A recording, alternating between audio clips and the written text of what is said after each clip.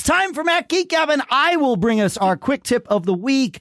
When you are doing a screenshot, you can use Command-Shift-3, but if you use Command-Shift-4, Command-Shift-3 gets you the whole screen. Command-Shift-5 gets you the whole new interface that was brought to us recently, but Command-Shift-3 still works. So does Command-Shift-4. What's cool about Command-Shift-4 is it brings up the crosshairs where you can draw on the screen and pick an area, and then that's the area that will be screenshot.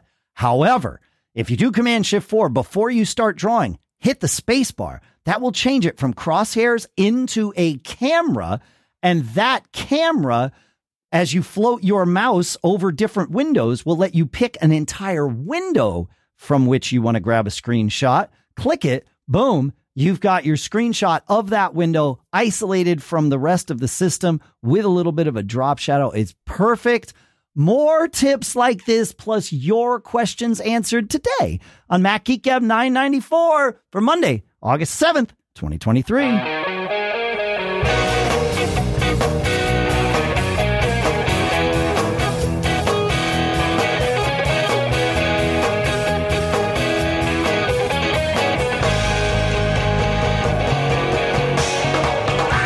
Folks, and welcome to Mac Geek Gab, the show where we take quick tips like that from us and from you. We also take the questions you send in to feedback@macgeekgab.com, plus some cool stuff found. We try to answer your questions. We share the quick tips and the cool stuff found.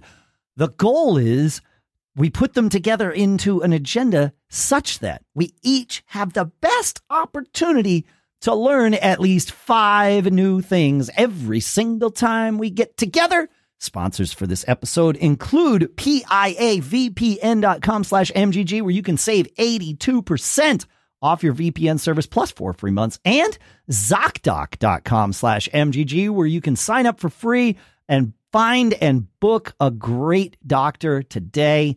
We'll talk more in depth about each of those. For now, back here, finally in Durham, New Hampshire, I'm Dave Hamilton. And here in Lee, New Hampshire, it's Pilot Pete. Good to be back.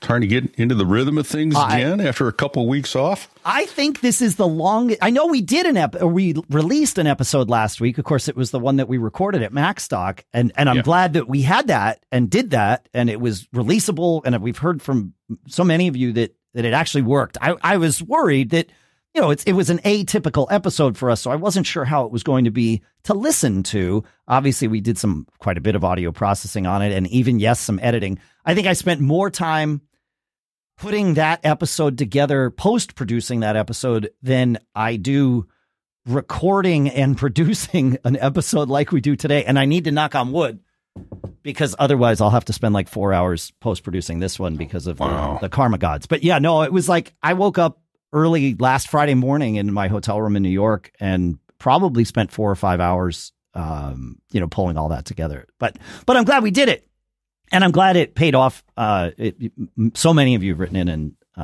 and said how you did enjoy listening to it, which is great.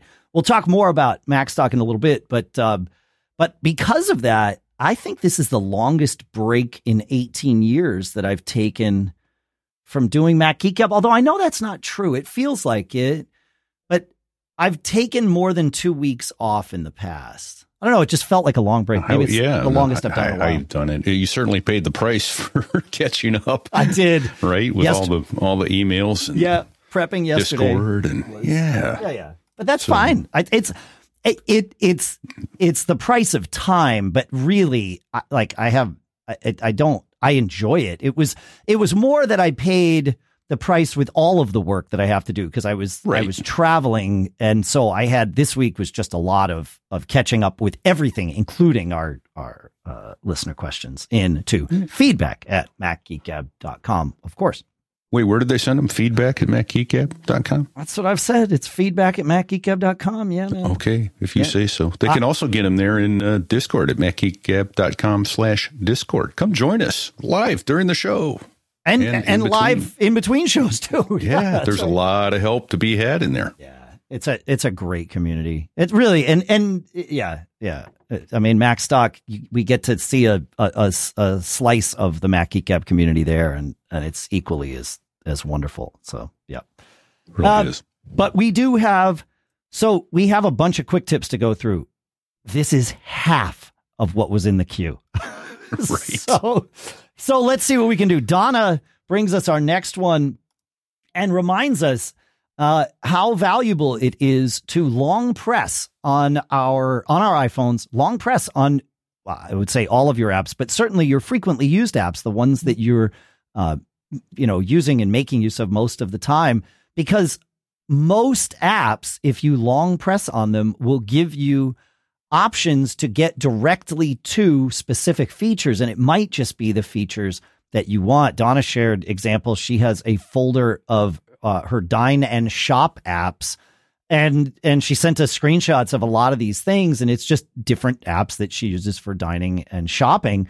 And a lot of them, when you long press, you get to, jump to the rewards section or viewing nearby locations or ordering, with a mail app that she uses. You can get to the inbox of things, it all kinds of, but very specific to that app. Whoa. It's crazy. Yeah. So I was doing apps here that don't have particular functions, but here's a good example. Dunkin' Rewards, press and hold that and it comes up, scan and pay. You don't have to open the app and wait for it to boot and bingo. Boom. Yep. Press and hold it, bang, zoom. Right. Yeah, right. And that's the kind of thing that's super fast. Is if and my guess is the Starbucks app would do the same thing. I don't shop at Starbucks because it's not my thing. But Donna, nice. Yep. Chicago Tom tells us or reminds us, and that's the beauty of Quick Tips, is the things that we all do automatically that when someone else sees it that doesn't do those things goes, oh my gosh, right? Like that. And I feel like doing this show has trained me to be more aware of those things. And my guess is, in fact, I know based on the fact that we have more Quick Tips than we can know what to do with, it's trained all of us to be more aware of those things. And you folks are sending them in too. And it's great. So Chicago Tom says, I've heard a lot of hand wringing over the organization of the new System Settings app in Ventura. I kind of laugh whenever I hear this, he says, because it's been many years since I spent much time digging through the menus in the Settings app for my Apple equipment, no matter which version of the relevant OS I am using. Did you know that you can use Spotlight to search for anything in the Settings app and the entry will pop right to the top of the Spotlight list? Then you simply press enter and it opens the Settings app to that preference pane. For someone like me, he says, who is constantly adding keyboard shortcuts, this is a wonderful convenience. I think that even veteran Apple users who know that this is the case forget to use this feature. You are 100% right.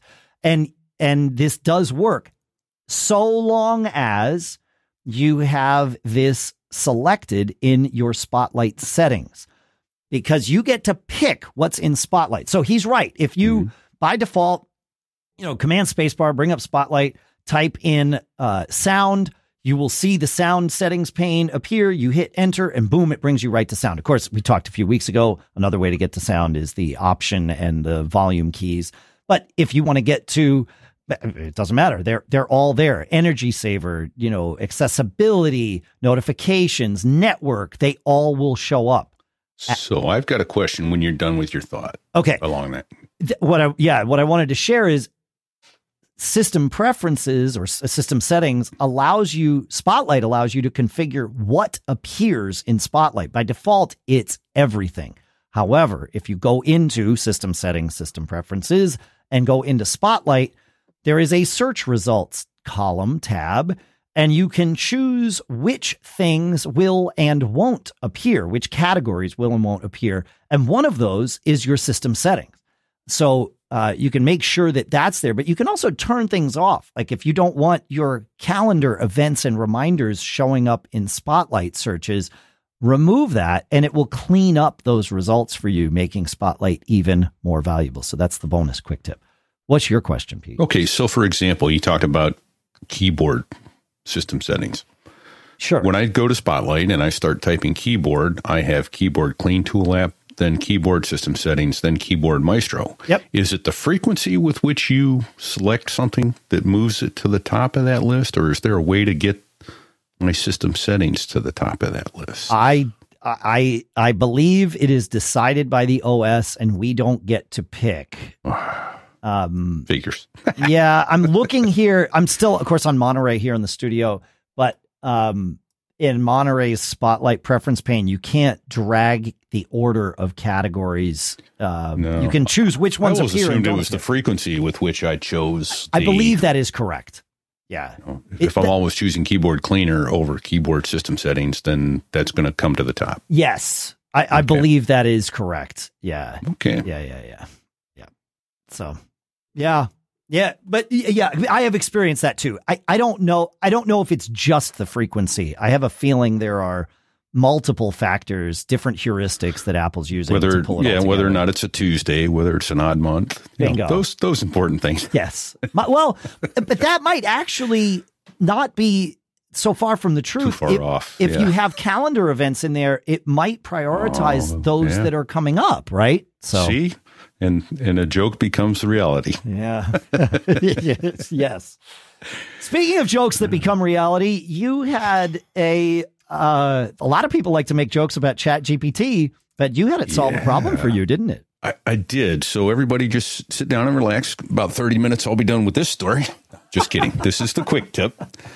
So yesterday morning, I published my show, and I noticed, oh, look, I've got 2 plugins that need updating. I'm like, oh, okay, update them. And I hit the little button and they updated. And the next thing I got was, this website has experienced a critical error. So you're talking about in WordPress. Yes, I'm in WordPress. Yep, for your So There I Was.us. So There I Was. Yep. Yes. Okay. So, yeah. So you broke your website by updating plugins. Yes, I did. Yep. And no matter what I did, now when I went to my website, there was no way to log in, no way to do anything except get this little error screen. I'm like, crud. So fortunately, I have FTP access. And so I FTP'd in there, and I looked at it, and I think it said go to the forums or something. So I went to the WordPress forums, and it's like, there's a lot of reading to be done there. That's not good. So I went, not in this amount of time. That's right. Yeah. Yes. Yeah. I got stuff to do. Yep. Also, your website is now down, not just for you, but for everyone. The world. Correct. Yeah. And I've got a brand new show out. So there I was, there it went. There it went. So there it went. So now what to do? So I went, I got a brilliant idea. I'm going to call Dave. No, it's 7:15 in the morning. Next brilliant idea. I mean, you could have called Dave. GPT. My phone would have been on Do Not Disturb, because 7:15 in the morning is the middle of the night for me. Right on. So ChatGPT, hey, I got this error when I updated some plugins. What should I do? Oh, well, you should go in via FTP, go to your plugins directory, find it this way, disable all the plugins or the plugins that you suspect. And I guessed right on the first time which one. There was 2. Right. I guessed which one. And I renamed the directory, and it allowed me to go back and log in. And then I said, okay, good. Now, how do I restore it? And it went, follow these steps and restore to yesterday's good. Boom, done. Under 10 minutes, I was back up and running. Thank you, ChatGPT. So you shared that story with me and even said, I don't know if we should mention this in the show. I'm like, oh my gosh, yes. Like this is exactly the benefit of ChatGPT. And here's why tech support, baby. Here's why I know we are good to mention it in the show. Yeah. Because you're right. Most people aren't going to find themselves in your exact scenario. Although I would venture to say you're not the only one here that needs to do these kinds of things. But after that, I needed to go and fix the problem that many of you have noticed over the last few weeks, that the ads have been super freaking loud, right? And it's because of a workflow change that I did the way we produce the show. I used to record the ads and then record like a video. Now I don't record the video. I just do the ad. I pre-record the ads. I edit them, and then I merge them in as to a movie with a single pane. And I use FFmpeg to do that. And I realized, okay, if those ads are coming in super loud, it's because my old workflow was helping to reduce the volume of them by about 50%. And the new one isn't doing anything with the volume. It's just taking the audio file and essentially playing it through StreamYard into the show. And so I thought, wait a minute. Pete just used ChatGPT to solve his problem. Let me use ChatGPT to solve mine. So I just asked ChatGPT, hey, I'm using the command line FFmpeg, which, by the way, several weeks ago, ChatGPT helped me build to begin with, because I don't have all the switches memorized. And I asked it, I'm like, hey, I want to reduce the volume on a thing, on this workflow. How do I do it? And it was like, sure, here's how I would reduce it 50%. Of course, it was like, make sure to change that number to whatever you want. I'm like, no, actually, that's the number I want, believe it or not. And that was it. It just works. So hopefully today, when we talk about, PIA VPN and ZocDoc, you'll hear it at an appropriate volume that matches the rest of the show. So yeah, ChatGPT to the rescue. It saves. Not only you put it in the title you put in the agenda was ChatGPT saves the show. Yeah. It not only did it save your show, but it saved our show here too. So right. Yep. It's private tech support. It really, and the nice part about it as tech support is even when it gets it wrong, you can tell it. Yeah, like that didn't hey, here's work. how it didn't work, or here's the error I got. It goes, oh, yeah, okay, well, then this is what's happening. Or exactly, because it is iterative. It knows, what it's doing and what it has done. So, yeah. Although good. I do have a fist shake for them, too, and I haven't gotten to it real quickly, is when I was using Mac GPT, all of a sudden on August 1st, it says, hey, you used your quota. You're done. I was like, wait a minute, it just paid today. You got to put your API key in. Yeah. Oh, maybe that's it. I need to regenerate a new one then. Okay. Yeah. Yep. I also used it last night. I was helping one of the local theaters, the Rochester Opera House, with tuning the sound for their production of SpongeBob. And they use this mixer, the Midas M32. It's a pretty common mixer. It's same as the Behringer X32. And it's a fine mixer and very flexible, but that means that it's, there's a lot of features and there's many things about this that I don't know. And one of them was routing. And I was like, let me look this up. And so I started on my phone. I was working with the house engineer and I'm like, we can figure this out. And so I started on my phone, like typing in to Google what I would search for. I'm like, wait a minute, hang on. And so I just went to the ChatGPT app on my phone. I typed in, how do I on the M32 do what I need to do? And it was like, oh, great. Go to this settings pane, do this. And it was like, oh, holy crap. Like, there it is. It's right there. So, yeah. This is like the internet all over again. It is if we only had a way to look something up. Well, now if we only had a way to make something work that we just looked up. It's true. Yeah. Yep. Yeah. Greg, back to Quick Tips, reminds us as a little bit of a PSA. He says, I was texting in the Messages app on my phone and wanted to move you can hit the little apps icon so you can get all of the apps that you have. He says, I wanted to move the third app that I had there, which is the one I use the most often. I wanted to move that all the way to the left. And I was surprised that I could not, because the Photos app and the App Store icon app that are in the first and second position appear to be permanently in those positions. And I had no idea that this was the case. And so when I got your email, Greg, I went to check it. And sure enough, Greg, you are correct. You cannot reorder the first two leftmost apps in the iMessage or Messages app little list there. Those are permanent. The rest can be reordered. So maybe there's two quick tips here. There's Greg's PSA about the first two can't be reordered.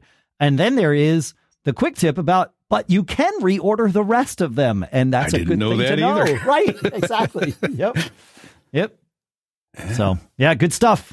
Good stuff. So, yeah. Well, then Gary wrote into us. He says, hey, MGG crew. So I did my weekly restart of my iMac M1 running Ventura with Ventura 13.4.1. And I noticed that Clean My Mac 10 or X. Clean My Mac X menu bar was displaying a notification with the message, time to juice up. And say, Gary's Magic Keyboard is running low on battery and showed I had 19% battery left. I did not even know or was aware that this feature existed. When did MacPaw add that? This is an interesting and good surprise to start my Sunday. I think Apple should have done this instead of waiting until your battery is at 2%. Fair. And saying device battery is very low, right? Just thought I'd share this interesting little find and not sure if it'd be considered a quick tip or cool stuff found. So it's kind of both because it's a quick tip with a cool stuff found, which is Clean My Mac 10 or X. Yeah. In either case, enjoy. Keep up the great work, says Gary. Thanks, Gary. Yeah, that's I agree that Apple's battery notifications are not early enough. Right. And as a little bit of a PSA, they have removed our ability to see the battery life left in our AirTags. We used to be able to see those. We used to be able to see where it was. Was it full? Was it half? Was it a quarter? Now you just get a notification when it needs to be changed. And I think you can ask the S lady what it is, though, and she'll tell you. Oh, is that right? I believe so. Oh, interesting. During the ad, I will. Okay. Try that. Well, I'm reading the ads to do that. I'll try that. Okay. Yeah. All right. Because, but that almost, the notification is way too late. It almost reminds me of the, for those old enough to remember the early 70s Bill Cosby routine about driving around in the bump signs. He said, you want to be helpful, you should say, put a sign up that said you just hit a bump. Yeah, right. Yeah, exactly. Right. Yeah, there's the bump sign. Yeah, yes. Yeah. So my advice to all of us is to keep a stock of CR2032 lithium 3-volt coin batteries around, because when Apple gives you the warning that your AirTag battery is low, it's time to change it. They're not kidding. Yeah. I got one literally like at the airport the day we were leaving for our like trip to Italy. Was like a 10-day trip or whatever back in January. And it was like, are you kidding me? Like, I didn't bring one of these with. Yeah. Okay. And it was fine. It did last the trip, but like I knew that it was time. So yeah. Quick tip on those batteries. I think it's the EverReady brand. They put any of them, Duracell does it, that have the bitter stuff on it so that kids won't swallow them like pills. Yeah. That also prevents making a good contact. So if you take a little file and just scratch lightly the edge of the battery where when you put it into your AirTag, those little metal things touch. Yep. It will allow that battery to be a successful replacement, because I put in a brand new battery and the AirTag wouldn't respond. It was dead. And I went on the internet and said, oh yeah, if you got to scrape off the bitter taste, and once that's gone, it'll make good contact. And it did. It worked like a champ. That's good. Okay. Yeah. Crazy. On the road to MacStock, and I mean literally in my rental car on the road, driving from Chicago north to Woodstock, I had the pleasure of bringing Allison and Steve Sheridan with me. And so it was about an hour drive or 50-minute drive or something like that. And we were chit-chatting, and, we're nerdy people. And so we were having essentially this kind of discussion. And Allison, of course, does the NosillaCast over at Podfeet. And Allison said, hey, I got a question for you. She says, I was trying to sync a new book to my Kindle, and I can't do it with the hotel Wi-Fi because it, requires the captive portal, and the Kindle doesn't do that the right way, or at least she couldn't get it to do that, the right way. We had already checked out of the hotel that we were in Chicago. We're moving to MacStock, so there was no hotel Wi-Fi to like try that and troubleshoot with. She's like, and I can't seem to get it to connect to my phone's hotspot. And I was like, well, that's weird. Okay. And of course, I'm driving, right? So like, there's no looking up of things for me, at least not safely. And I chose to be safely. Let me look. Yeah, let me think. Right, exactly. And so we're just chit chatting about it. And Allison says, hey, I got it. And I was like, really? And she was like, yeah, I turned on the when you go into enable the hotspot on your iPhone, there is a setting there that allows you to a toggle called maximize compatibility. And this is in settings and personal hotspot on your phone.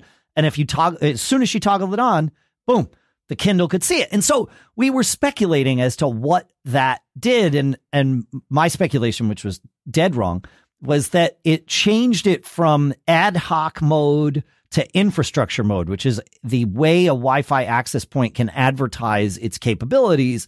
I thought, well, maybe the Kindle ignores ad hoc things and only associates with infrastructure things. I'm like, that would be kind of a weird choice for Amazon to make, but who knows? That's not it. What it is maximize compatibility shares the hotspot over both the 5 gigahertz and 2.4 gigahertz radios, whereas without that on, it shares it only over the 5 gigahertz radio. Of course, the Kindle has a 2.4 gigahertz only radio in it, and so here was the solution. So if you want to turn on your phone's 2.4 gigahertz radio as its hotspot, it's on for connecting to Wi-Fi networks if it has to use that, of course, but for sharing, it's only on when you turn on maximize compatibility. It will burn more battery according to Apple, which is why they default it to off. But yeah, there you go. Talk about stumbling across the right answer. Right? Oh, yeah, I love that stuff. Love that stuff. Yeah. Yeah. All right. What else we got? Well, Todd wrote in and he said, this is brilliant. Just brilliant. Todd writes in and says, my younger son rented this truck and he showed us a picture of his U-Haul truck and a trailer. Okay. Yesterday. Yep. And he says, we had some challenges lining up the hitch and the trailer the first time. Finally got smart and started a FaceTime call with him. I stood at the back and held my phone showing the trailer hitch and the trailer, and he used his phone as a backup camera. Worked like a charm. Dude. Oh, I love brilliant. This. Yeah. The only thing, if you're going to do that stuff, obviously put safety in mind. Don't stand between the trailer and the truck. Right. You know, that kind of stuff. But that is. Yep. I've used it to film things, like behind the boiler when I needed a serial number, that kind of stuff. Yeah. As a FaceTime call to line something up. I love it. Now, my son and we did that recently with something where I needed to be in one part of the house and he was in the other part, and we used FaceTime. I think it was with the boiler to I was, adjusting the water pressure in one spot and he was, reading the gauge in another spot. And I'm like, wait, we can talk about this, but let's turn on your camera so I can see the gauge too. And maybe I can catch it before, it was the same kind of thing. But I don't know that I would have thought to use it for a backup camera. That's really smart. Yeah. Also think about the fact that learn how much of a lag you have on any given FaceTime call if you're trying to time things, because you just hit a bump. You just hit a bump. That's really what it is. That's the title of the episode, isn't it? Yeah. Right. Yeah. I thought it was going to be So There It Went, but you just hit a bump. I like that. Well, it seems to be the theme. Just hit a bump is a theme. It is a theme. All right. In our Discord, My Face Is Too Big. That's the person's name, not Get away from their the name. Camera, Dave. Just back up. I don't know. Yeah. I can't back up. Said, you mentioned in episode 991 about having some of your Finder woes, having the Finder show you exactly what you want, depending on the context, is super helpful. I found the keyboard shortcuts to change the Finder view modes very helpful. Command 1 through 4 will switch through the view modes respectively. It says I'll generally be jumping between the list and columns mode depending on the context. A few other Finder shortcuts I found helpful. Command Shift period will toggle showing hidden files, and Command Control 1 through 7 will adjust how the Finder sorts your files. So this is all in the Finder. Command 1 through 4 changes your view mode between list and column and icons and whatever the other one is. And then Command Shift period shows, or it toggles whether you're seeing hidden files in the Finder. And you can, if you're a Unix nerd, you can remember that hidden files in Unix start with a period. So that's how you remember that one. And then Command Control and 1 through 7 will adjust the sort of your Finder files. I stumbled on another one accidentally just the other day. I use list view most of the time in the Finder. I hit Command plus, and my list view went from taking up 1 line per item to having the height of 2 lines. The icon on the left got bigger. There was no additional information other than a larger icon, but it adjusted the line spacing, if you will, to be double in list view. And then and I say it's Command plus. I'm sure that would work. But I'm just hitting Command equals you don't need the Shift key. Command equals, which has the plus above it, enlarges it. Command minus shortens it. What's fascinating to me is when you do this in the Finder on both Monterey and Ventura, I see the, let me make sure I'm saying this correctly. Yeah, I see the view menu flash when I hit Command plus. And that tells me that it's using a command that I could choose manually from the view menu. Except there is no command with plus or minus in the view menu that is visible by me. And so I have no idea what it's doing when it's flashing that view menu, but certainly it works. It seems like it's a hidden command in the view menu, and even the option key doesn't make it appear. So I've got a quick question on that, though. Yeah, man. Do you remember what you were trying to do when you accidentally discovered this? Yeah, I didn't have the find. That's a great question. Wow. I didn't have the I didn't realize I had the Finder up front. I had it up front on one monitor. On my other monitor, I had, I believe it was a PDF up, and I wanted to zoom. You were just trying to enlarge it. I was trying to zoom in on the PDF. So yes, there's the bonus quick tip that Pete, you were digging for, is what else does Command plus or Command equals and minus do? And in, I believe it would work in preview. I'm sure I was in PDF expert, but I know that it works in preview. Command equals and minus, or Command plus and minus, will zoom or out zoom your thing. So yes, that is what I was trying to do. Thank you for asking that. That's the hidden tip. That's the thing. That's the beauty of these quick tips. Like, here I am talking about this thing. Didn't even dawn on me to share that, by the way, here's a hidden quick tip. So no, that's why you have the local moron on the show. Hey, what the hell are you doing? We never say that, Pete. That's not what we say. Well, you won't hurt my feelings. All right. Speaking of things that were accidentally discovered, listener Glenn shares with us. He says, I just accidentally discovered that on Mac OS, if you quickly move your cursor back and forth several times, the mouse pointer on the screen will grow very large temporarily. This is handy for large monitors and older eyes, or multiple monitors, when you can't find the tiny little mouse arrow. Says it reminds me of vigorously moving an old rollerball mouse around on a mouse pad. And listener Ben pointed out that this has been there since 2015 when macOS El Capitan was released. You can disable this feature in accessibility. You can also increase the size of your mouse cursor by default, which can also be really handy if you have a large monitor setup. But yeah, go shake your mouse and you'll see it get larger. It's pretty amazing. All right, look, we all know that our ISPs know literally everything we do online, right? It's true. We might as well be handing our laptop to strangers and letting them open up our browsing history. This is why having a VPN is awesome, because it protects you when you're doing all the things that you're doing. And it's also great for when you travel, all of those things. And I want to tell you about not only one of the best VPNs out there, but the one that I choose and the one that I even pay for, PIA. PIA stands for Private Internet Access, and they take privacy seriously. Not only does PIA hide your IP address, it encrypts your entire connection.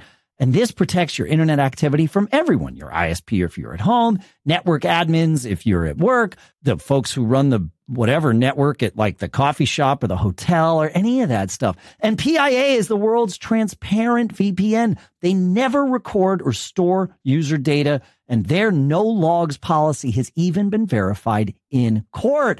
PIA is available for all platforms across all your devices, and just one membership can protect up to 10 of your devices at the same time. Right now, go to piavpn.com/MGG to get a whopping 83% off your VPN service, plus 4 free months with a 2-year plan. It comes out to around $2 a month. You can't beat that.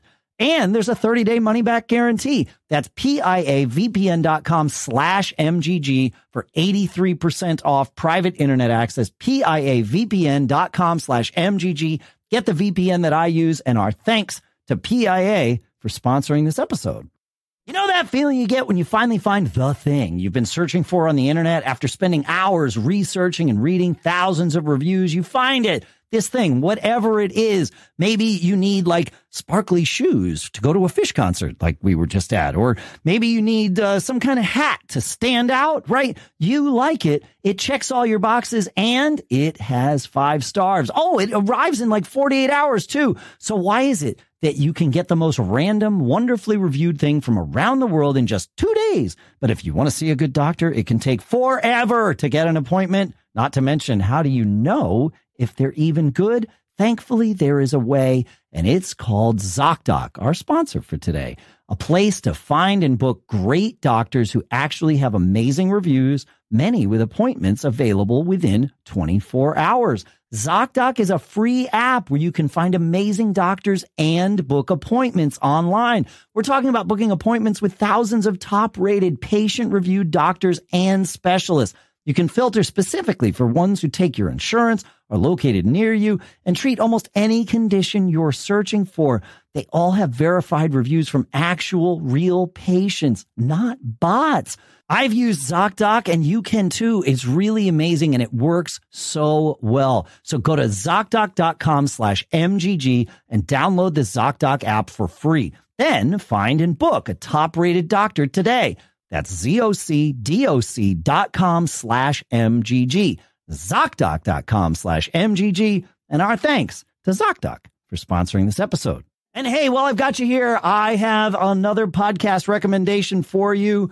Leo Laporte, who we all know, is the host of a show called This Week in Tech, probably one of the longest running tech news shows in the world. They started This Week in Tech in 2005, just like we did here with Mac Geek Gab. And in the 18 years since, they've covered every major tech story with some of the biggest names, the smartest people covering technology every week. It's always a different roundtable, a different panel of experts talking about the week's tech news, and they have a lot of fun while they're doing it, while we're doing it, because I join them sometimes.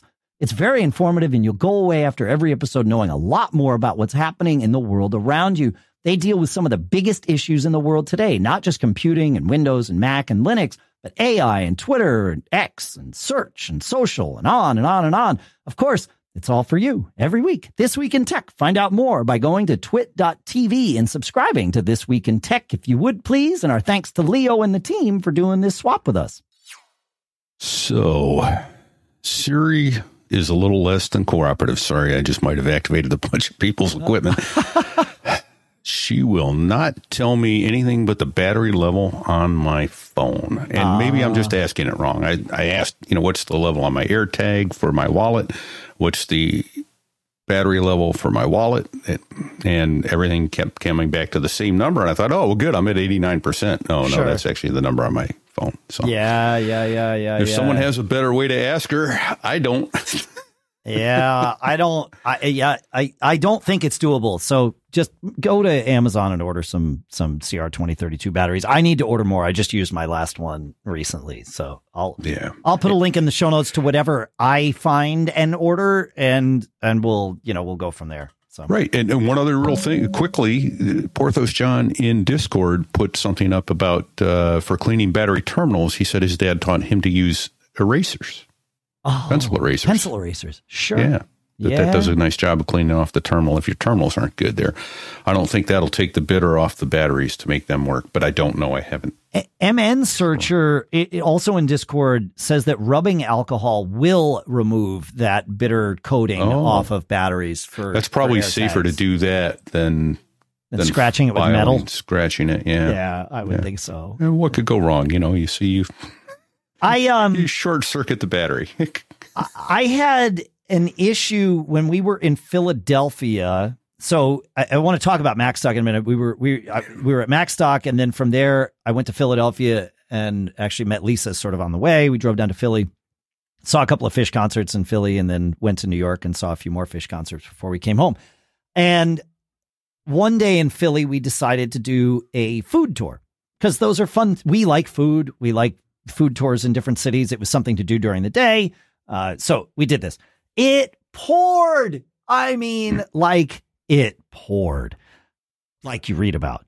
But really, It only poured while we were walking the 20 minutes from our Airbnb to the starting point of the food tour and then walking back. It rained during our food tour, but it did not pour.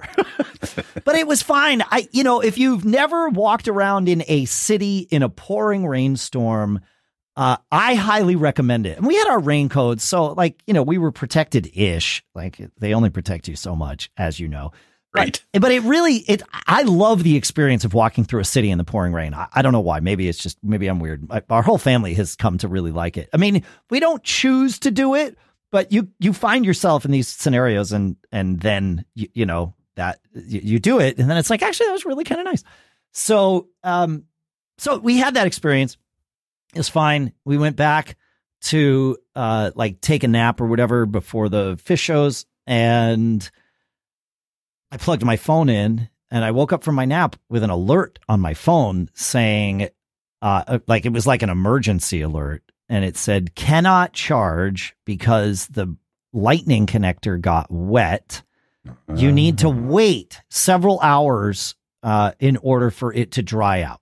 And I was like, okay, well, that holds up. Like, it checks out. The way I put my phone in my pocket, it is like top down in my pocket. So if there was water that got in, it would have been right there on the lightning connector. It would not have dripped out. So, okay, fine. So whatever. I had enough battery. It was fine. We went to the show, came back from the show, plugged it in. Same thing. Like, okay, this is not good. So I dug in my bag, and I keep a MagSafe battery pack in there that was fully charged. So I used that to charge my phone overnight. Then of course I just charged it the next day, on the stand. And so I was like, that was fine. But then the next day, a full 24 hours later, no, still bad. And I'm like, uh-oh, this is a problem. So the first thing I did was schedule the Genius Bar appointment for when we got to New York, because I knew that I'd be able to get a Genius Bar appointment in Manhattan. Yeah. Hoping that I wouldn't need to use it. And I started thinking, I'm like, okay, well, wait a minute. Lint gets into my lightning connector on the regular, and I will dig it out. I usually use a little toothpick or something to dig it out. Yeah. I didn't have the right toothpicks I had toothpicks with me, but they were too thick to get all the way down. So I did the thing you're not supposed to do. And this is why I was reminded of this. I used a paperclip. Do not do this. My phone survived this, but putting metal into your lightning connector, especially if there's water in there, I don't know that this was the smartest thing for me to have done. And I dug out a ton of lint, and I was like, okay, this is going to solve the problem. Same message. Okay, well, maybe now it actually needs to dry. Now that I've gotten the lint out of there, because the lint was holding water, et cetera, et cetera. So I got the lint out, but it still didn't help. And then I went on YouTube. I'm like, all right, how do I fix this? And somebody was like, oh, take some cotton and mash it in there and really pack it in, then dig it out. Leave it in for a few minutes and then dig it out. I'm like, okay, I can do that. So I didn't have cotton, but I had toilet paper or whatever, which is really thin, and I could mash in there. Really absorbent. Yeah, very absorbent. Exactly. Right. And so I mashed that in there. I left it in for 5 minutes. And then I used my handy paperclip, of course, actually, I didn't even use a paperclip. I think I was using a safety pin because I didn't even have a paperclip with me. I was just doing all the wrong things. I already had a Genius Bar appointment. I had already kind of punted on this. And I still have the same phone, folks, because digging out that cotton, problem was solved immediately. So whatever sensor was wet needed to dry out, and maybe after pulling the lint out, it would have eventually dried, but putting the dry cotton in there, or the dry toilet paper in there, really kind of did it. But that will teach me to make sure in my travel kit, I keep a plastic something that will fit into a lightning port to clean it out, because I don't want to be in the position where I am convincing myself again that it's okay to use a safety pin to do that. What could go wrong? Actually, I would have tried another method. All right. To go into the bathroom and pull the hotel hairdryer out and put some, blow some warm air up in there for a little while. Yeah. Yeah. Maybe not. Maybe. Yeah. I could have tried that. There was a hairdryer in our Airbnb. Yeah. But that wouldn't have gotten the lint out. So it's a good thing you got that out anyway. But Correct. Yeah. Now take that safety pin and go for your belly button, Dave. What? Get all the lint out. Oh, no, Pete. No. You know what? I'll do your belly button at next year's MacStock when we're together there. How's that sound? Hey, you're a nice looking guy, Dave, but hard pass. So I did want to share. That show just took a horrible turn. Let's get out of here. I did want to share, I shared a little bit about MacStock and the vibe at MacStock in the intro to the episode that we recorded there. When I realized I had to introduce our guests, because I didn't introduce our guests on stage, at least not initially, because everybody already knew who everybody was. MacStock isn't a conference where the attendees and the speakers are separated from each other, and the only time you see a speaker is when they are introduced on a stage that you can't be on, and all of that. That is not the vibe at MacStock at all. MacStock, everybody is equal. Everyone is, we all eat breakfast and lunch and dinner together for the most part. We are together, like all even as a speaker, and I spoke twice at MacStock. We did our session, that you heard. And then I also did a session about Synology and network storage and like fun things that you can do with that. But other than when I was on stage presenting, I was sitting in the crowd like everyone else, learning from the other presenters and learning from the other attendees. They really did a great job with the schedule this year, I thought, Pete, where they had a 15-minute break between each session. That was nice. Yeah, it's for us to like decompress. Of course, if you needed to get water, you needed to pee or whatever, that was fine. But really, those just became ask questions of the presenter and wait a minute, or other people. Like every sessions would sort of spur a conversation, and then and then you would just chit chat. And I mentioned how I was really behind on work this week. I knew that I would have some pockets of availability to work, while I was with Lisa in Philly and New York, because she needed to get some work done too. And so we had a couple of mornings where I knew we were just going to carve out and get some work done, and that was fine. I had assumed that I would also be able to, that by the time I got to Philly, I would be caught up on everything at that point, because I'll be at MacStock. I'll be alone in a hotel room. I'll have plenty of time to get work done. I couldn't have been more wrong. From Thursday afternoon when I got there and went to Barry's Barbecue to Monday morning when I woke up at the crack of dawn to drive us to the airport, I had zero time to myself. And that really speaks to how immersive MacStock is. I mean, we would, like I said, we did breakfast, lunch, and dinner and the conference together. The conference your conference ticket included lunch. You would get breakfast. Most of us would get breakfast at the hotel. Most of us would also choose to just go to the same place for dinner. And then we would go back to the hotel lobby after dinner. Tear that place up. Until we were just utterly exhausted. And I would go to my room and I'd be asleep like barely by the time I like opened my door to my room. And it was just repeat for 3 days. Which is awesome. Like, I love that. Now, when I got to Philly, the first thing I said to Lisa was, I kind of already, like, our first morning here, I sort of need time. She's like, actually, me too. She's like, I didn't really get anything done this weekend at home. I'm like, perfect. Because let's work. Yeah, let's work. And we were both so much happier to do that. And then, like I said, we did our food tour in the pouring rain. It was perfect weather in the morning while we were working in our hotel, of course. But yeah, so I don't know. This was your first MacStock, Pete. It was, yeah. So I did manage to attend Barry's Barbecue at his home many, many years ago. I want to say probably 20. Was it the first one? Okay. Yeah, so it was like 9 years ago, I think. I happened so I happened to be on a layover in Chicago and was literally down the street from O'Hare Airport. Got in an Uber with my first officer, and we came down, and I think we guested with Gaz and Guy, and had a great time. But that was only the after hours or pre-hours social time. So I didn't get to go to MacStock itself. This was my first MacStock. I didn't know what to expect in many ways. And I got to tell you, like you put it before, it's like family, and getting there, except family that treats each other nicely. And I found that the intimate environment that we were in, there were, I think, 75 people, certainly less than 100 at most. and I found it to be really enlightening and a warm welcome from everybody, to get to meet so many people that are listeners and shows that I listen to. And I actually found some new shows to listen to.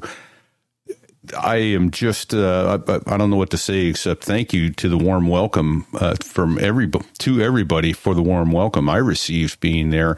And it was fun making new friends and seeing old friends and being on stage with everybody. What a warm welcome we got as a Mac Geek Gab caucus. And like you said, there was it was equals. People from the audience were up on stage asking questions and interacting with us. It was...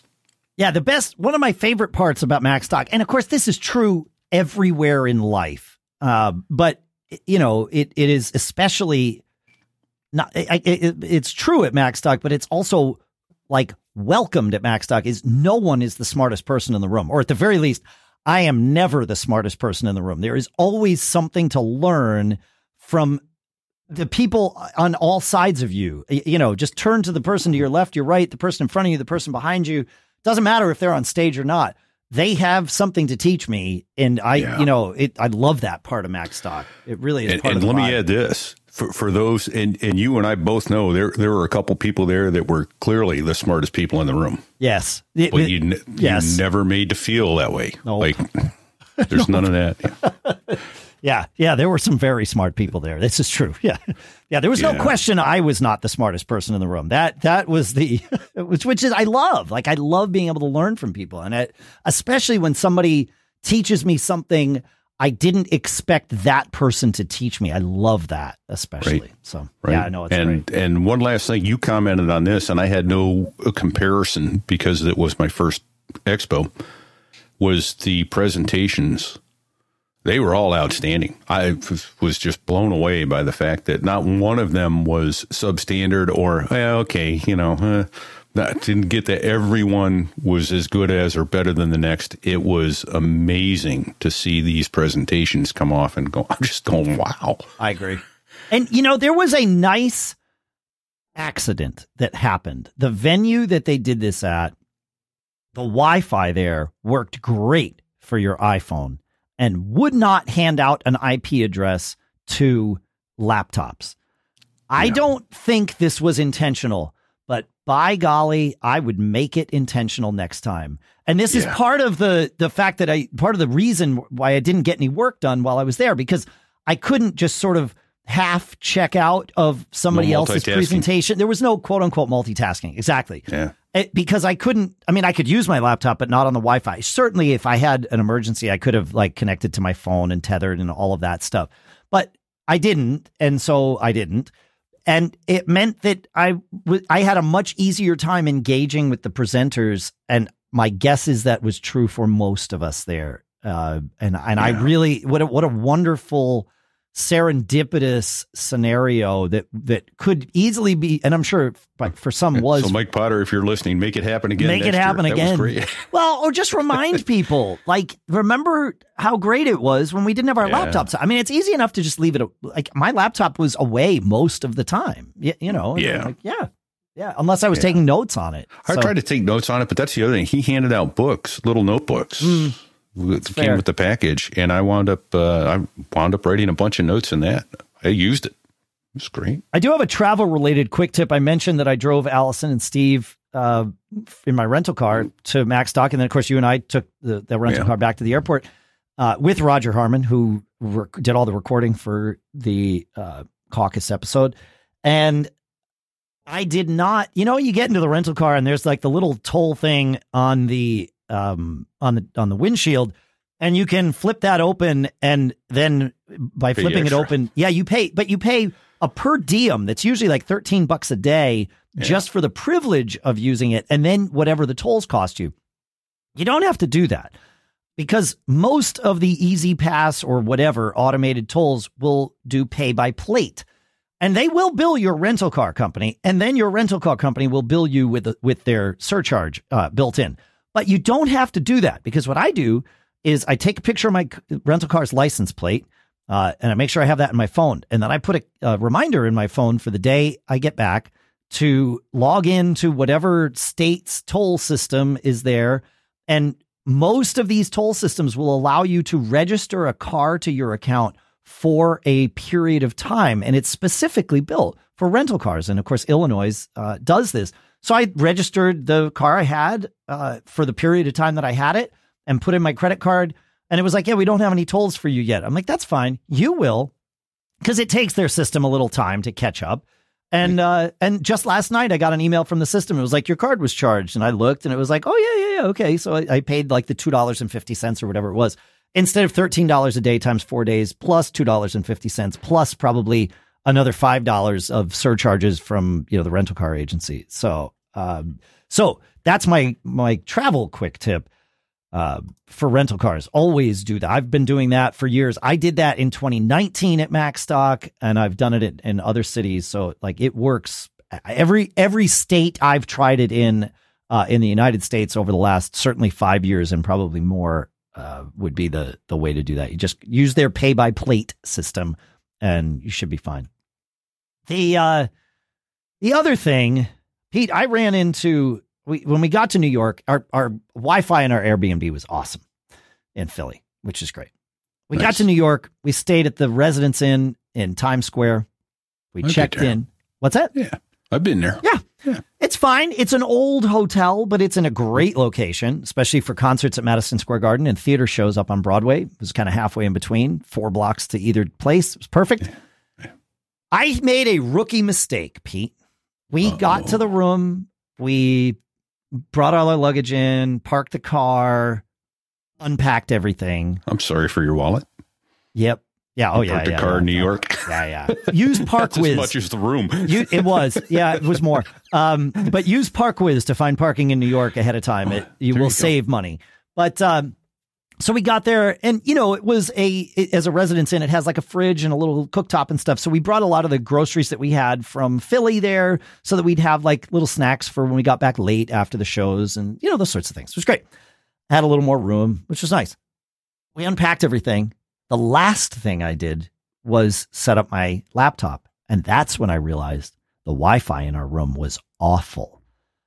And I got on with their tech support, who was useless. They're like, oh, well, you're not connecting to the right network. I'm like, nope, this is the only network that's here. And I looked in Wi-Fi Explorer and I saw that I had a very weak connection to a 2.4 gigahertz access point. And I could see the 5 gigahertz access point for that network, the Marriott Bonvoy network or whatever it is.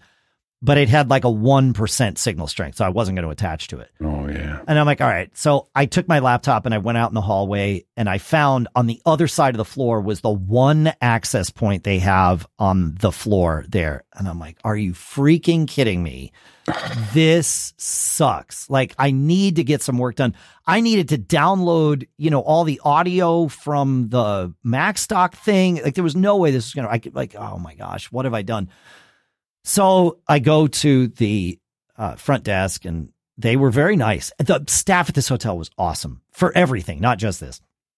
And they were like, we can move you to another room. I'm like, well, I'm going to check the Wi-Fi in another room first. So meanwhile, Lisa's packing up everything that we had just unpacked. She's packing everything up, so that we can move rooms. I go to another room, and the Wi-Fi there was good, but like the couch that we were going to sit on like at night when we got back from the shows was literally falling apart. I'm like, okay, well, unless they're going to put a new couch in here, we're not going to take this room. And I checked another room, and the Wi-Fi was like ish, it was like, okay. And I'm like, all right, well, I guess we move to that one because it's better than this one. We packed everything up, and then I'm doing my dummy check, Pete. And I open the drawer next to the bedside table. There's 2 drawers. Or next to the bed in the bedside table. The top drawer, of course, has the gift from the Gideons. And then the second drawer down has an Ethernet cable in it. And I thought, wait a minute. There's an Ethernet jack on the wall in this room. Hang on. And so I pull out my laptop and my dongle. I plug in 100 megabits, bidirectional, clear as a, perfect, right? Like, wow. No, it has been so long since I've needed an Ethernet port in a room, and even longer since one has actually worked. that it did not even dawn on me. I had an Ethernet cable. I travel with an Ethernet cable, but I just... As do I. I don't have an Ethernet port in my computer. Well, I have one in my dongle. I have to do the, yeah. But I like it didn't even, it had been so long, it didn't even dawn on me to try this. And I'm like, we're staying here. And it was in that moment that I wasn't sure whether or not Lisa and I were going to need to hire separate attorneys, because the look on her face after packing up the room and then being told we were not going to be moving was not my favorite look to get from her. But we got through it, and everything worked out great. And so I used the internet access sharing on my Mac to share the Ethernet signal over Wi-Fi to all the other devices in my room. And I just told I got to tell my laptop that it's okay to go to sleep now. That reminds me. But, I told my laptop, don't sleep when the display is asleep. That's how you tell it, don't sleep. It's a weird setting and energy saver. But I mean, I did that, and then that was our I created our Wi-Fi for the weekend. I knew I wouldn't have any interference with the Wi-Fi piece.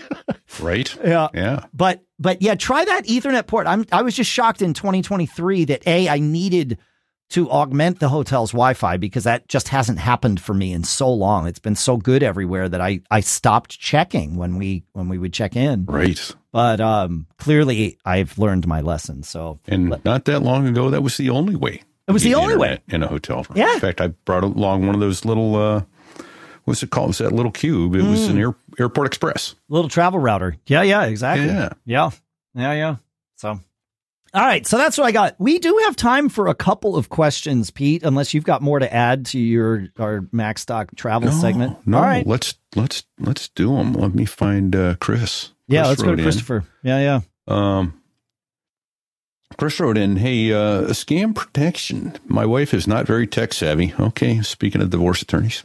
Yeah. And occasionally winds up on strange websites that exist for nefarious reasons. Recently, while we were together in our office, a huge warning alert popped up on her screen.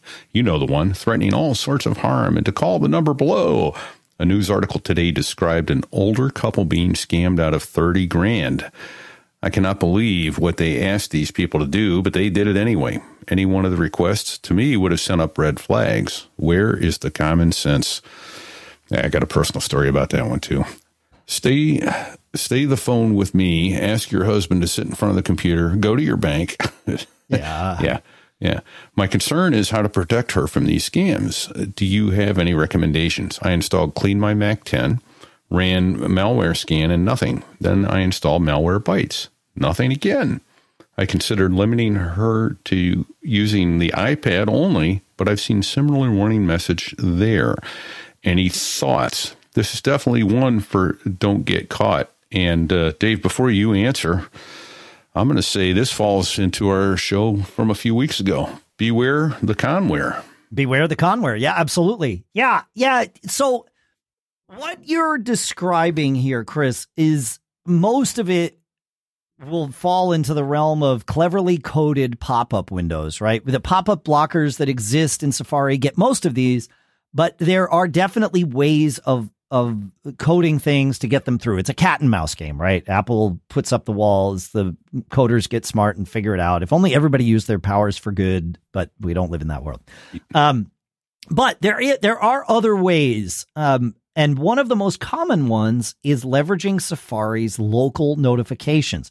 Websites with permission, websites can send you notifications that appear like the native normal notifications in Notification Center on your Mac. And because you're used to trusting things in Notification Center, we are more likely to trust those things because they are in Notification Center. You will be asked for permission to enable these, but that permission can also be done in a misleading way where you're like, of course I want this. And then you do it. And I've seen some of these notifications where the website will use the icon of like system settings so that you are even more likely to trust the little thing coming in. To see these, to see what you've allowed on your Mac, go into Safari, Settings, Websites, Notifications. That's where you can see where these are configured. It will have a list of websites where you have either allowed or blocked for on a website by website basis. You can also set some global options, there's a checkbox, allow websites to ask for permission to send notifications. Disabling that might help. It will keep legit websites from asking too, but maybe that's okay. Then there is also a checkbox there for share across devices that can help to, kind of share those settings amongst all of your devices. These kinds of notifications are not possible on iPhone or iPad, to my knowledge, but hopefully somebody out there will tell me if I'm wrong. Another setting, again, that's desktop only, is the pop-up window setting, also in Safari settings websites. And it works similar to the notifications one, where there's a list of websites that you can, that you have either allowed or disallowed specifically, and then you get some global settings as well. One of my favorite is the wrong word, but one of the most clever implementations of malware, especially in Safari, is extensions. I have seen people with extensions installed that are definitely malware. Now, these are things that usually I would expect, like Clean My Mac or Malwarebytes, to catch, but you can look too. Again, Safari settings, this time go to extensions. This will list all of the extensions you have installed, and there will be check marks by the ones that are enabled. And this is worth looking at no matter whether you think you're having a problem or not. Even if you're not having a problem, and even if there's no malware installed, simply knowing what extensions you have allowed in Safari can be a really helpful thing, just to see and be like, oh, wait, I don't need that one anymore. Let's take that out, or oh, wait, I forgot I had this one. I should re-enable it. So yeah, that's not a bad thing to take a look at, every now and again. So, right. Yep. Now, I consider myself at least on the edge of being a power user. I would agree with that. I would say I have one website in Safari notifications that I allow to send me notifications, and that's drive.google.com, because I want to know when a file changes or goes up. And otherwise, I don't use those notifications. Now, you may need them for your work or for whatever reason, and that's okay. So as long as you know what you've got there and let that happen, that's good. There's a setting in there that, if you talked about it, Dave, I missed it while I was looking this up. Yep. Under Safari settings, websites, notifications, at the bottom, there's also allow websites to ask for permission to send notifications. I did mention that one. Yeah. Oh, you did? Okay. Yep. All right. So if you uncheck that, they can't even ask. Can't even ask. That's right. Yep. You can still set websites. Like if you know that you want a website to send you notifications, and you would have to know that the site wants to do this, because with that checkbox off, you wouldn't know this. You can right click on the website in the URL bar in Safari and go to settings for that website. And then you will see, whether it can actually, I guess notifications doesn't appear there. You get pop-up windows there, but no, you don't get notifications there. All right. Yeah. You can control the rest. So, Christopher, I would go in and uncheck even allowing Safari to ask your wife for notifications. But yeah. And then other thing, anybody at Walmart or Target or any of the big retailers, if you're listening, please don't let people buy gift cards at self-checkout. That will solve 50 to 70% of it. Oh, yeah. Make that a cashier, because someone wants to buy a $400 gift card and go, okay, you're not doing this for computer support, are you? Because you do know that you can't get computer support there. Yeah. My mother-in-law got another call from someone purporting to be Apple support, and she kept them on she goes, I know it's a scam. So she kept them on the phone a while and dragged them along. And then she was going to call Apple back and mess with them some more. And I'm like, you do know that wasn't Apple. You're not. Well, she did the important part, Pete. Yeah. Well, she did get hit once before, and she did go to Target and kept them on the phone, and she didn't realize it until after she'd given them the first $300 or $400 gift card number. They said, "Oh, well, we found another problem. You need to go back in the store and get." And that's when she realized. Yeah. But the other problem they did is she gave them her Apple ID, and she allowed them to control her computer screen. Crap. So there's no telling what they've got, and we went and shut down all her bank accounts. Yep. her retirement access and all that sort of stuff, so that, and then rechange all those numbers and passwords. Right. Because there's no telling. They could have drained her entire retirement account. Yeah, maybe. Yeah. You don't know. That's right. Now, once they've got access to your passwords on your computer, you could be hosed. Yep. So never give someone access that you don't trust. Yeah. And know personally, maybe. Yes. Yeah. All right. We have time for, I think, at least one more. Pete, Adam wrote in and asked, can I use a dock that normally supplies power to a laptop? Can that safely be used with a desktop Mac like my M1 Mini? I don't want to start pushing power into a port not meant to accept it, but I do like the options for expansion. So, Adam, here's what you have to do. Go get a paper clip or a safety pin and start sticking it in there and see what happens. No. Do as I say, not as I do, Pete. What could go wrong? No. So I answered Adam in this way. And again, maybe this is bad practice. I have used a powered hub / port on both my iMac and my laptop.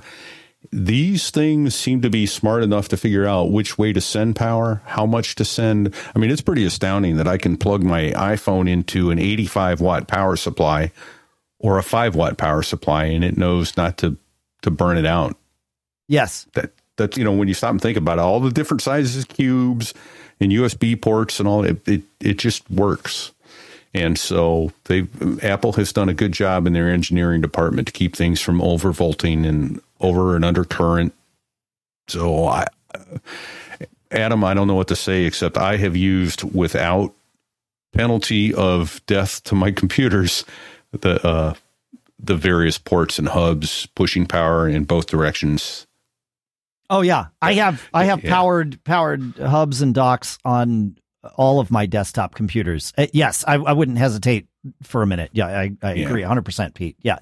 The device's power delivery is a protocol, a negotiated protocol, right? And so that both sides of the equation talk to each other and decide whether power needs to be sent, and if so, in which direction it needs to be sent. Yeah. And how much.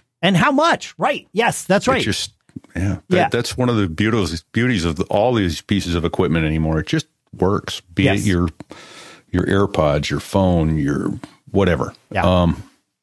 It's made us lazy.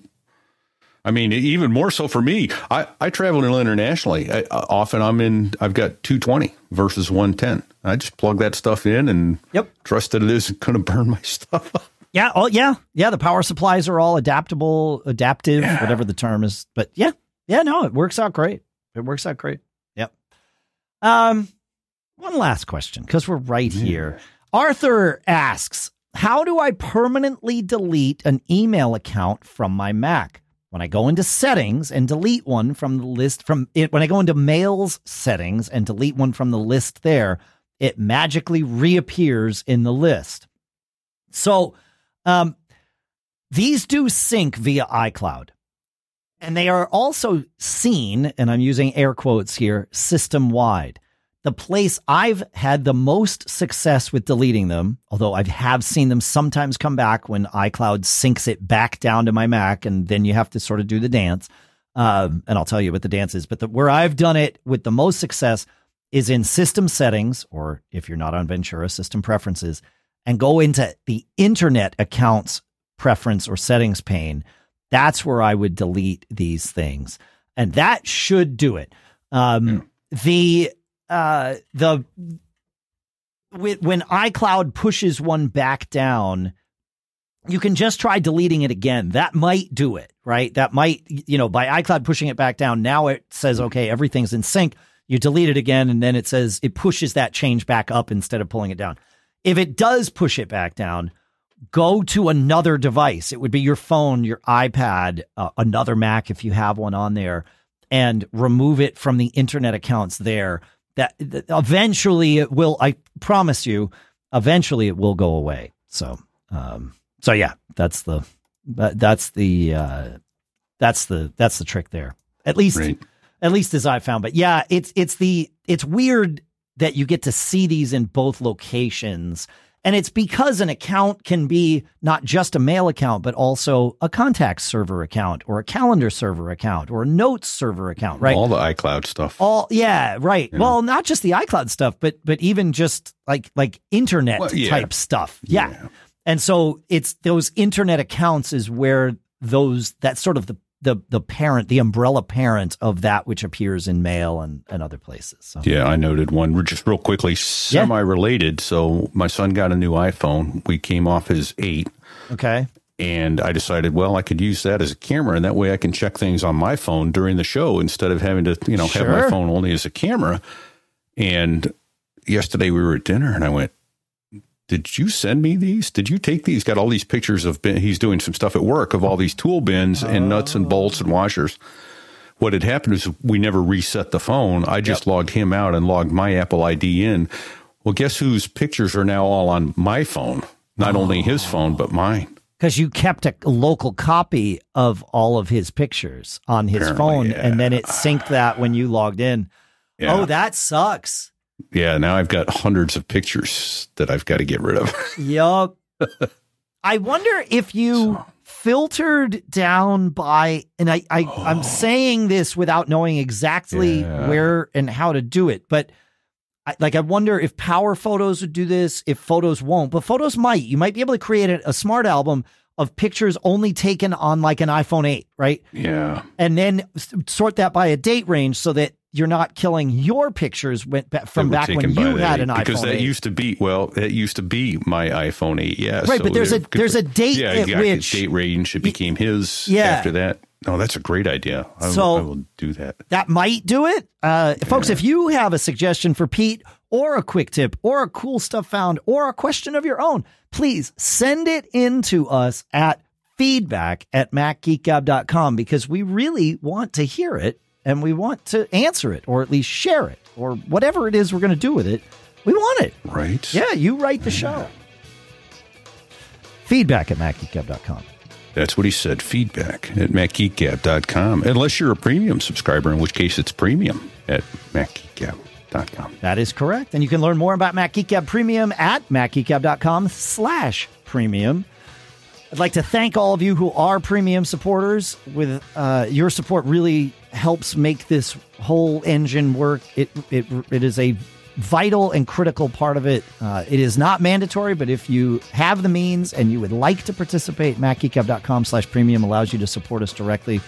Otherwise, or in addition, simply visiting our sponsors. I always say it's our job to encourage you to visit them. It is their job. It is between you and them as to whether or not you then go and buy. But simply visiting our sponsors makes a huge difference. It means that we're doing our job, and that definitely helps us. So in terms of like renewals, and which obviously is a good thing for long term. So thank you all for that. Thank everyone. Thanks to everyone who is listening. Simply listening is really the best thing you can do. So thank you. And thanks to CashFly for providing all the bandwidth to get the show from us to you. Thanks to our sponsors for this episode, of course, piavpn.com/MGG, as well as ZocDoc.com/MGG. Make sure to go check out Pete's other show we mentioned, So There I Was, for aviation enthusiasts. I got 2 other shows, Business Brain for entrepreneurs, Gig Gab for working musicians. And thanks for hanging out with us.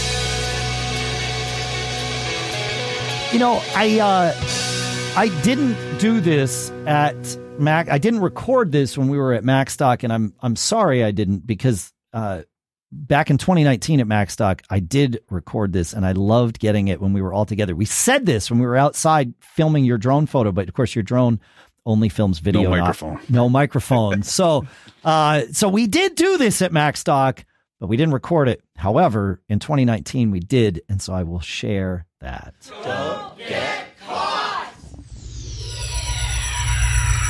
Made on